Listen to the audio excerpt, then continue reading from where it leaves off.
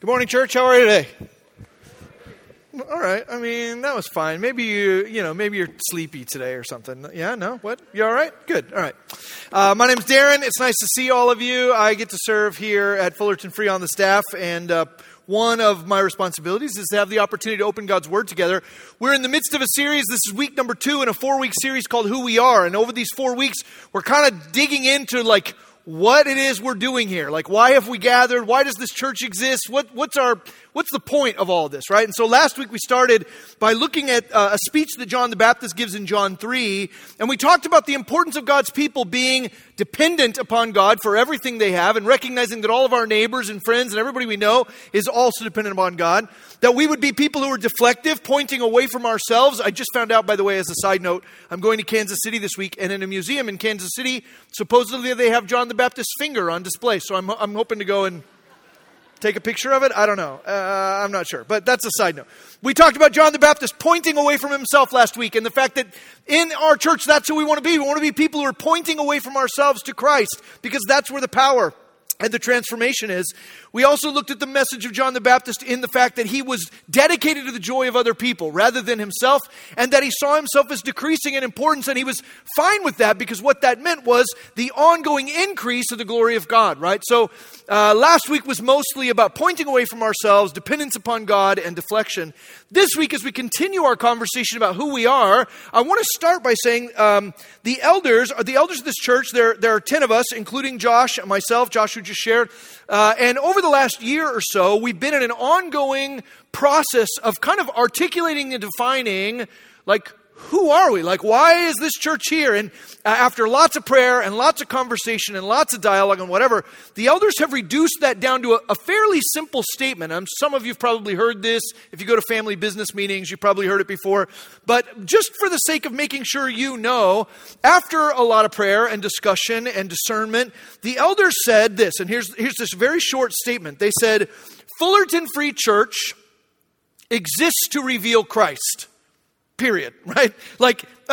Not particularly innovative, not particularly creative, not particularly something that you go whoa, I never thought about a church existing for that purpose. Hopefully when you hear it, you kind of go, no duh, right? Because the idea of who church is, or the idea of what a church exists to do, or what it is we're doing here, is not up to us to define, right? It's up to us to articulate in a way that allows us to strategize and cast vision and whatever. But ultimately, Jesus is the one who sets the course for the church. It's his church. And there are all kinds of places. In fact, we don't have enough time this morning as we get into this second chapter of the Who We Are series. There isn't enough time to look at all the passages in the Bible that describe who the church is intended to be. We can summarize it simply by looking at the breadth of what Scripture reveals and say the church exists to reveal Christ, to put Christ on display, right? And it's very simple, but it actually has a couple of dimensions that I want to unfold with you this morning so that we get a sense not only of who we currently are, but who it is that we believe God is calling us to be. Because that expectation, or that sort of now and not yet, that stretch goal is important. I remember talking with my son Hank when he was he was probably 3 or so, and I made the mistake that every dad makes. There's kind of it's just an easy trap to fall into, but every dad at one point or another will sit down with their kids and go, what do you want to be when you grow up, right? It's an easy question. You ask it, and there's a little piece of you that's hoping that your kid will go, oh, Daddy, I just want to be like you, or whatever, right? You're kind of fishing for that, but I sat down with my son Hank. He was just a little guy at the time, and I said, Hank, what do you want to be when you grow up? And I didn't know what he would say, and he looked at me very sincere. He didn't actually have to think about it very long. He looked at me just like this, and he goes, easy. He goes, when I grow up, I want to be a moth. And I was like, that's not helpful, right? It's not it's not possible, not helpful. I don't even know how to help you in that endeavor. There's nothing as a father that I can do to equip my son for potential mothdom. And so I felt a little lost, felt confused about what was going on in his brain, honestly, and maybe discouraged. I think he could sense that because I was like, I meant like a fireman or a policeman or, not a bug. But he comes back to me a couple weeks later and he goes, Dad, do you remember when you asked me what I wanted to be when I grow up and I told you a moth? And I was like, yeah, I'm never going to forget that moment, And he goes, that was silly. I know that was silly. I get that I can't be a moth. He goes, I know what I want to be when I grow up. And I'm like, hopefully this is going to redeem the whole thing. He goes, I don't want to be a moth, Dad. When I grow up, I want to be a rainbow. And I'm like, no, that's not better. That's not better. That's worse. That's worse. You've gone from like a living thing to like a trick of the light. I don't know even how to describe it. Like it's not doable. It's not possible. And I felt frustrated for my son because if he's aiming at mothdom or at rainbowness, he's never going to achieve it, right? I think when we talk about revealing Christ, sometimes it feels like we're out of our depth like that. Like it's fine for us as Christians to talk about putting Jesus on display, but the reality is we know ourselves, we know one another, we know the world well enough to know like it might be too much of a stretch goal and we're never going to get there.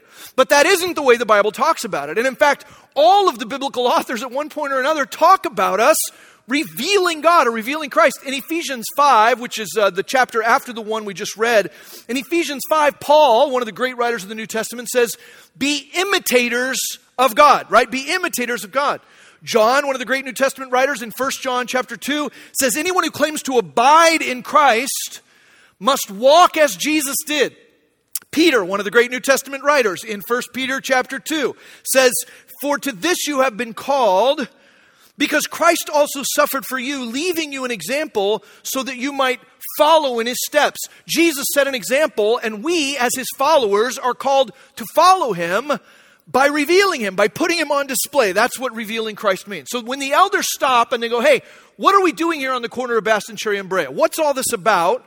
What they're pointing at is what the biblical writers have pointed at again and again, what God has used them to point to us, which is that this life and this community exists to imitate God, to follow in the steps of Jesus, to abide in him and walk as he walked, to put Jesus on display. And we see that as happening in three sort of unique dimensions. And I'm going to tell them to you, but then we're going to kind of walk to it. When we talk about revealing Christ, we see that happening in sort of a cycle that happens in three steps. The first step is that Christ is revealed to us, right? Christ is revealed to us. And then as Christ is revealed to us, Christ is revealed in us. And we'll talk about that more in a second. And then as Christ is revealed in us, there is the opportunity for Christ to be revealed by us, which then starts the loop all over again where Christ is revealed to people and then revealed in them and whatever. We'll come to that more as we go. But let's just start by talking about what it looks like for Christ to be revealed to us. In Ephesians 4, the passage that we read a second ago, which is one of many we could have chosen as a core text this morning. But in Ephesians 4, Paul there is writing, at the beginning of Ephesians 4, he talks about the various gifts that God has given to his people, right? All of us are different. We've all bring different things to the table. And he talks about the unity that we have in these different gifts as God has given us this grace. As we get down halfway through Ephesians chapter 4, though, he says something specifically about the giftedness that exists for equipping the local church. And he uses a couple of specific offices. He says in verse 11, Jesus gave the apostles, the prophets, the evangelists, the shepherds, and the teachers. Now, that's not an exhaustive list of vocations. It's not an exhaustive list of giftings or roles. It's just things specifically that have to do with the gathering of God's people in a local community. And he says God gave these teachers and shepherds, these prophets and evangelists, he gave them for a purpose, right? God gave those roles, verse 12, to equip the saints for the work of the ministry. For the record, the saints there, we're not talking about the Virgin Mary. We're not talking about saints the way you might think of them. We're talking about all of us who are followers of Jesus. He gave the prophets and the teachers and the shepherds. He gave those people to the church to equip all of us for the work of the ministry. And in the English translation, there's a comma, but this is all one thought. He says to equip the saints for the work of ministry for building up the body of Christ. Building up the body of Christ, right? The work of the church is to do some bodybuilding, to build up the body of Christ, to put Christ on display. And that's why the prophets and teachers and evangelists exist, is to do that work of equipping the saints for ministry, which is that the body of Christ would be built. I think when we think about the body image in the Bible, like there's a metaphor that's used, when we think about body life as it's revealed in the Bible, a lot of times we think of it as just a metaphor about unity and diversity, right? The passage may come to your mind that says, like, not everybody's a nose and not everybody's an elbow and not everybody's a hand, and you shouldn't be jealous of one another because each of us bring unique things to the body and we all work together for a common purpose. And that is part of the way body metaphor is used in the Bible, right? That is part of it. But if all God had wanted to say was that each of us brings something unique and we work together, he could have used machinery, or he could have talked about a fishing boat, or he could have talked about all kinds of things and said, you know, all of you are a cog in the machine, or all of you are a rope in the nets, or whatever, right? that's not the metaphor he uses. He uses the picture of a body, and here in Ephesians 4 in particular, he ties that picture of all of us as a unique part of a body to show that ultimately Christ is our head. So the body life that we talk about, the unity and diversity, right, this connectedness that we have no matter who we are, where we come from, is ultimately about revealing not just a body, but the body of Jesus. The church would grow in unity. Here, look at verse 13. It says, these people have been given to equip the saints for the work of ministry, for building up the body of Christ, verse 13, until we all attain to the unity of the faith and of the knowledge of the Son of God, to mature manhood, to the measure of the stature of the fullness of Christ. So he talks there about unity of faith and an increasing knowledge of God, right? When we say that the first dimension of Christ being revealed to us is just that there is a reality that God wants us to know Him. We talked about that a few weeks ago. That it's amazing that God doesn't exist in isolation. It's amazing that He doesn't just set the earth spinning and walk away from it, but that He is a God who wants to be known by His people and that He wants to know us. The incarnation itself, the coming of Jesus from heaven to earth in a body, was a demonstration of God's desire to be known. In the early parts of John, remember it says, no one has ever seen God, but the Lord Jesus has made Him known, right? Why did that happen? Because God wants us to know Him, because God wants to reveal Himself. So when we say that Fullerton Free Church exists to reveal Christ, the first dimension of that is Christ revealed to us, which is something that God wants to do. It's something that God wants to do in us, that we would grow in our unity of the faith and in our knowledge of the Son. Now, when I talk about Christ revealed to you, I'm guessing that for many of you, when you think about how Christ is revealed to you, it may be very narrow. The methods and the pathways in which Christ is revealed to you, it might be reduced to something that the Bible doesn't reduce it to. For some of you sitting here in this room at 11:11 on a Sunday morning, for you, when you think about, oh, God wants me to know Him, how do I know Him? The main way that you may be thinking of God revealing Himself to you is through this, what I'm doing right now. A human being getting up on a stage and talking for 35 minutes about the Bible, right?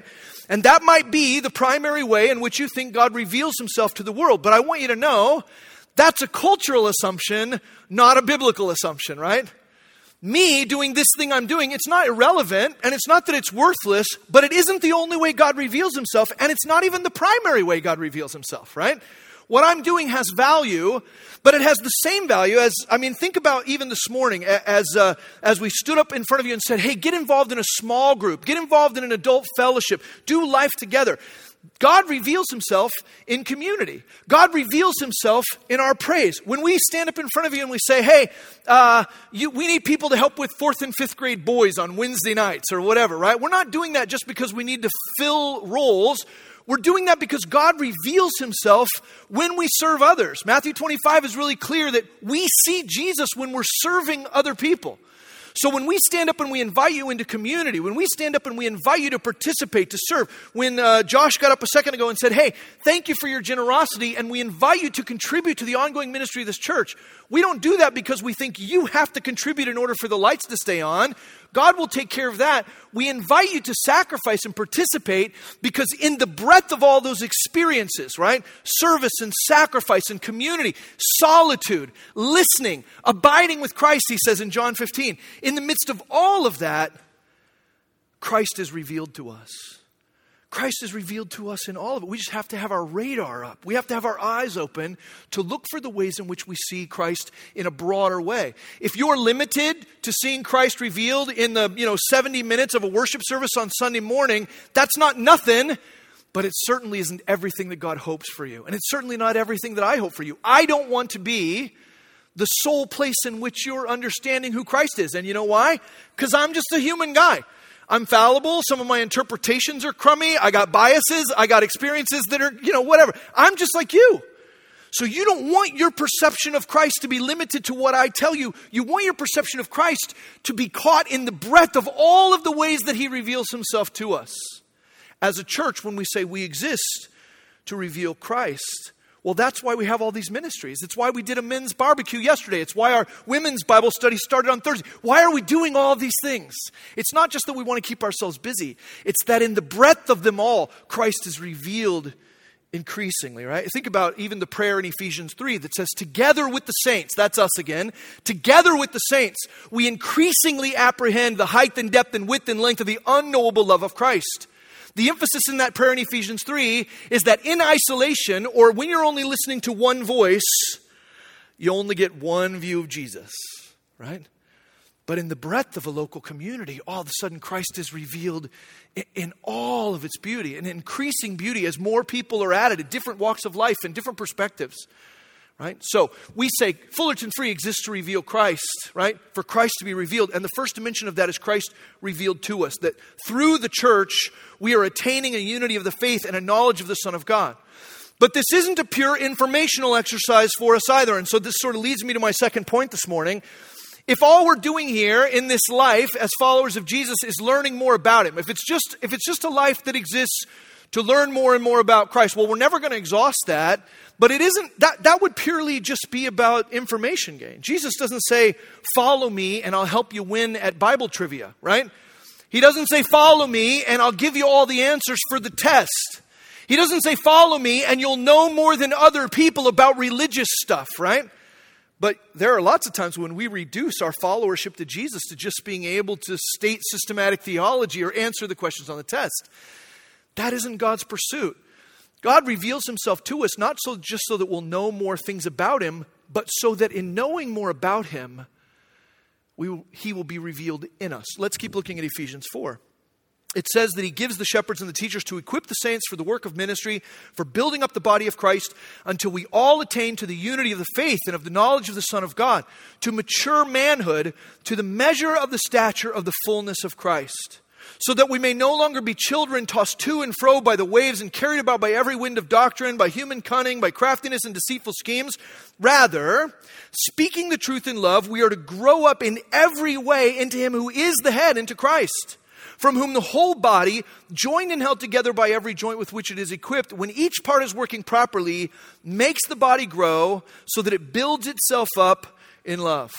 That as we grow in the knowledge of the Son, as Christ is revealed to us, then increasingly what happens is we mature into his image. And Christ is revealed in us, that we grow into a measure of the stature of the fullness of Christ, that we reveal his love, that we're not toppled and wavered by all kinds of crafty schemes and deceitful theology, right? That there's maturity and a measure of fullness, that we're untossed, that we're honest, we're growing, we're working properly, unity and diversity, that Christ is revealed in us. It's why Jesus in John 13 washes the feet of his disciples, and then he doesn't just say, hey, I've done something nice for you. He goes, hey, I washed your feet so that you would wash one another's feet. What's he doing there? Well, he is doing a work of service, but he's doing a work of service that he wants to be replicated, and that replication only happens in community. In John chapter 20, which we looked at not too long ago, in John chapter 20, the night of the resurrection, Jesus busts into the upper room where the disciples are hiding, and he breathes on them. He says, peace be unto you. And in John 20, verse 21, he says to them, peace be with you. As the Father has sent me, even so I am sending you. What is Jesus' call here? Jesus' call is for us to do his work, to put him on display. When we think about Christ revealed in us, there might be a tendency for you to think about that purely in individualistic terms, right? For instance, for those of you who've been around the church for any measure of time, you've probably heard the big theological word sanctification, right? And when we think about sanctification, what that word means, if we simplify it, is that from the moment you put your faith in Christ until the moment that Jesus returns and we're perfected, we're on a scale where we're increasingly being conformed by the power of God, increasingly being conformed to the image of Christ. And most of us think about that as the whole goal of discipleship, right? That over time, Christ is revealed in me, singular, me, that I'm becoming more like Jesus in the way I love, in the way I serve, in the way I talk and give. But what we understand in Ephesians 4 and in another passage I'll read to you here in a second is that it isn't just a singular endeavor. That Christ is not just revealed in me individually as I individually become more like him. There's something really beautiful about the way Christ is revealed in us, and that's the body imagery again, right? The body picture is not just of a really healthy elbow or a really healthy shin or a really healthy nose. The picture is of a body that is increasingly revealing Christ together, growing up into the head, the Lord Jesus himself, right? I want to read you a long passage, and you just have to put up with it. I know you might not like that. You might get bored easy or whatever. Put your ADD aside for a second, and I want to read you 17 verses in Colossians chapter 3. And all I want you to do here is listen to the way in which this speaks directly to what we're talking about. Understand that in Colossians chapter 3, it's all plural. It's all talking about us, the church, the body. It's not talking to individuals. And listen to the way it describes taking off our old self and putting on Jesus. Colossians 3:1 says, "If then you have been raised with Christ, seek the things that are above, where Christ is seated at the right hand of God. Set your minds on things that are above, not on things that are on earth, for you have died, and your life is hidden with Christ in God. When Christ, who is your life, when Christ, who is your life, appears, then you also will appear with him in glory. Put to death, therefore, what is earthly in you: sexual immorality, impurity, passion, evil desire, covetousness, which is idolatry. On account of these, the wrath of God is coming. In these you too once walked when you were living in them, but now you must put them all away: anger, wrath, malice, slander, and obscene talk from your mouth. Don't lie to one another, seeing that you've put off the old self with its practices, and have put on the new self, which is being renewed in knowledge after the image of its creator." There it is in one verse, right? Colossians 3:10 says that as Christ is revealed to us in knowledge, we are renewed. We are renewed in his image. Christ revealed to us, Christ revealed in us. Verse 11, "Here there is not Greek and Jew, circumcised and uncircumcised, barbarian, Scythian, slave, free, but Christ is all and in all. Put on then as God's chosen ones, holy and beloved, compassionate hearts, kindness, humility, meekness, patience, bearing with one another, and if one has a complaint against another, forgiving each other, as the Lord has forgiven you, so you also must forgive. Above all these, put on love, which binds everything together in perfect harmony, and let the peace of Christ rule in your hearts, to which you indeed were called in one body. Be thankful. Let the word of Christ dwell in you richly, teaching and admonishing one another in all wisdom, and singing psalms and hymns and spiritual songs with thankfulness in your hearts to God. And whatever you do, in word or deed, do everything in the name of the Lord Jesus, giving thanks to God the Father through him." I hope you heard it repeated again and again in that particular section. But all of this is about us seeing Christ revealed in us, the taking off of the old and the putting on of the new, having the heart and the mind of Christ instead of the heart and the mind of this world, or the heart and the mind that we had before, right? All of these various parts working together. It's the thing that was so lovely about the church in the first century, right? The early church was so beautiful, and it talks about it here in Colossians chapter 3. It also talks about it in Galatians, because it didn't make any sense that those people were together. You would look at the group of them and go, this is bonkers, right? Because you've got slave owners and slaves, and they love each other, and they're kind to one another, and they're serving one another, and they're on equal footing. You've got men and women. You've got Jews and Gentiles. You've got Greeks and Scythians. You've got all of these people, and they are a body, and the only way that makes sense is if Jesus is the one that connects it all together. Does that make sense? Right? The beauty of the early church was that they'd done away with all of the old hierarchies. They'd done away with all the old cultural pressures. They'd done away with all of the other things that should have shaped the community and segregated a community. And instead they were this beautiful group of people that made no sense together, except that Jesus was being revealed, not just in them individually, but in their community. That's who we want to be, right? That's who we want to be. Fullerton Free exists to reveal Christ, that Christ would be revealed to us, that Christ would be revealed in us, both individually as we're conformed to the image of Christ, but corporately, that Christ is on display in this place. And those two things by themselves would be an incredible miracle, right? The fact that God would reveal himself to us, the fact that God would reveal himself in us, that would be incredible if that's all the story of the Bible was, if that's all the story of what the church was intended to be, just a place where you come, you meet Christ, and you grow in him, both corporately and individually. But that isn't the end of the cycle, nor the end of the story, right? There's a third piece, which I mentioned at the beginning. And this is important, because for many, again, Christianity or religion, evangelicalism, has become a very individualistic pursuit. It's possible for you to be here this morning and all you're thinking is, I want to know some things about Jesus and I want to be more like him. Like, I just want to be a better father. I want to be a better husband. I want to be a better neighbor. I want to be a better coworker. So I'm just going to go to church so that I can learn more about him and be more like him. And it's not that that would be bad, but it isn't everything, right? And if you reduce your entire thoughts of discipleship to a purely individualistic thing, you miss an important dimension of what it means to reveal Christ. Because Jesus wasn't all about himself. There are many who come to worship services on a Sunday, and the whole reason they've come is for some kind of entertainment, right? And if you've come here for yourself, you come for some kind of entertainment, you're going to be frustrated all the time. Because our church doesn't exist to entertain you, right? Our church doesn't exist to meet all your needs. That's not why the church exists. And so you're frustrated if I preach too long or preach too short or I tell too many jokes or not enough jokes or I wear a shirt with whales on it or whatever, right? Because you think that this is supposed to be suited to your individualistic needs. But what we're doing here is about the revelation of Christ. It's not just about your knowledge and your growth. It's about our knowledge of Christ. It's about our growth into the image of Christ. And then there's a third dimension. And the third dimension is the dimension of Christ revealed by us. Christ revealed by us. In 1 Peter chapter 2, I love this. 1 Peter chapter 2, verse 9. Peter says, you're a chosen race, a royal priesthood, a holy nation, a people for his own possession, right? And you might read that and go, yeah, it's pretty cool to be a follower of Jesus. I'm a chosen people. I'm a holy nation. I'm a royal this and that, right? High five myself, right? And you're excited about who you are, right? But it isn't just that you can claim those. Those things are true. Chosen, holy, royal, those things are true. But this passage says you are those things so that you'll do something with them. If you're the kind of person who takes notes, in 2 Peter chapter 9, I would encourage you to circle or underline the word that. He says, you're a chosen race, a royal priesthood, a holy nation, a people for his own possession. All that's true. So that, or that, circle it, you may proclaim the excellencies of him who called you out of darkness into his marvelous light. God has chosen you. He's adopted you. He's appointed you. He has called you. He's revealed himself to you, and he's revealed himself in us so that we would declare the excellencies of him who took us out of the darkness and into his light. The third dimension is that Christ is revealed by us.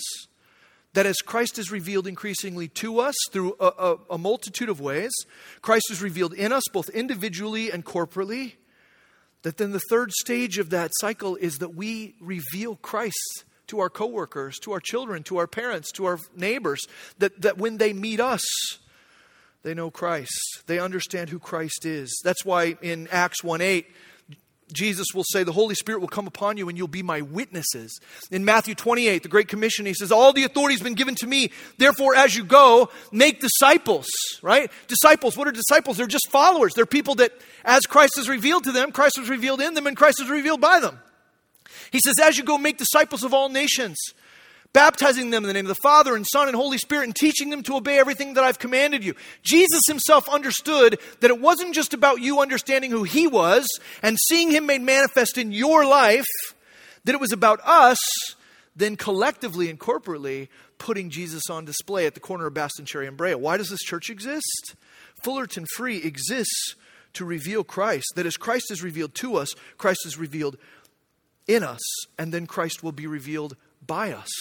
And then the cycle starts again, because as Christ is revealed by us, our neighbors, our coworkers, our friends, family, people who don't know Jesus, Christ is revealed what? To them through us, and then in them, and then by them to their neighbors, and then to them in their neighbors. It just keeps going. That is the picture of why the church exists.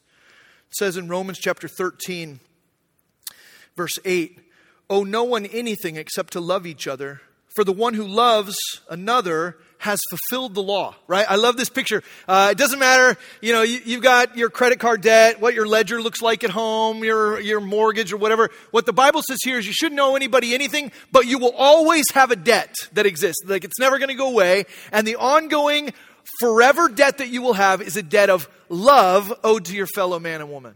That will never be exhausted or extinguished. He says, owe no one anything except to love each other. For the one who loves another has fulfilled the law. The commandments, you shall not commit adultery, you shall not murder, you shall not steal, you shall not covet. Any other commandment, they're all summed up in this word. You shall love your neighbor as yourself. Love does no wrong to a neighbor, therefore love is the fulfilling of the law. Besides this, you know the time. that the hour has come for you to wake from sleep. For salvation is nearer now to us than when we first believed. The night is far gone, the day is at hand. So then let us cast off the works of darkness and put on the armor of light. Let us walk properly as in the daytime, not in orgies and drunkenness, not in sexual immorality and sensuality, not in quarreling and jealousy. But put on the Lord Jesus Christ. Make no provision for the flesh to gratify its desires. Why do we take all these things off? Because they don't look like Jesus. Why do we get rid of the works of darkness in our life? Why do we work to take those things off and to put on love and kindness and generosity and care and compassion? Because one looks nothing like Jesus and one looks everything like Jesus, right? It says in Romans 13:14, put on the Lord Jesus Christ. It's the very same principle we're talking about this morning. Why do we exist? To reveal Christ. Who are we? We are the revelation of Christ. That as Christ is revealed to us, he will be revealed in us and then revealed by us. Now, there are a couple of considerations I want you to think about as we sort of wind down here this morning. The first one is this. When it comes to revealing Christ, we've got our work cut out for us. We've got our work cut out for us because there are many in this world who only have a marred view of what Christ is like. I've told some of you this story before, but I got this weird call from my wife a few years ago. And she goes, hey, you got to come home from work because the kids are doing something weird. My daughter Lily and my son Will were both small and they were home. So I went home and I was like, what's going on? And she goes, well, I was looking out the kitchen window and I saw Lily, and she was like 4 at the time. I saw Lily and she had our big family Bible and she was chasing her brother Will, who's 2 years younger than her. She's chasing him around the yard. And every time she catches him with this Bible, she hits him with the Bible and she says, you're going to hell. You're going to hell. You're going to hell. She goes, so I was like, woo. So I stopped what I was doing and I went outside and I kind of broke up the fight, and I was like, what are you doing? Why are you hitting your brother, first of all? Number 2, why are you using the Bible as a weapon? That's awful. We don't ever tell people they're going to hell. Like, that's such an ugly thing to say. Like, why are you doing this, And she said both my kids looked at her kind of bewildered and they were like, we don't know why you're mad. Like, we were just playing Mean Jesus. And she's like, what? There's no such game as Mean Jesus. It's not a game. I'm calling your dad. So she called me. I came home and I gave them the same speech she'd already given them. Like, hey, we don't hit our brother and we don't use the Bible as a tool for destruction and we don't damn people as best we can, And as I was thinking, they were responsive to it, but as I was thinking about it, it dawned on me at the time, and I think about this a lot still. When I'm interacting with my neighbors here in Fullerton, there's a moment that happens in almost every conversation, whether I'm at the Circle K or I'm at the AT&T store, or if I'm at a restaurant or whatever. I can be talking to people, having a great conversation with my neighbors, and then at some point they find out I'm a pastor. They find that I work here at Fullerton Free, and I can visibly see a change in people's countenance. Like their eyes kind of glaze over. I can tell all of a sudden they kind of want to get away from me. And I thought about it, and I know why that happens. I know why it happens. Because when I tell people that I work at a church, many, many times what they imagine is Mean Jesus. What they imagine is someone who's going to grab a big Bible and chase him around the yard, and when he catches up to him, he's going to hit him over the head and tell him they're going to hell. And what's weird about that, you guys, is Mean Jesus does not exist in the pages of this book. I know this is an iPad, but you know what I'm saying. Mean Jesus isn't in the Bible. He's not there. There are times where Jesus gets angry, but he only gets angry at religious hypocrites, right? So why is it that the guy at the AT&T store, the people at Circle K or in local restaurants, why is it that they kind of want to get away from me? Why is it that they think of Mean Jesus? It's not because Mean Jesus is revealed in the Bible. You know why they think it? It's because we've revealed Mean Jesus. They believe that about Christ because we've put Mean Jesus on display.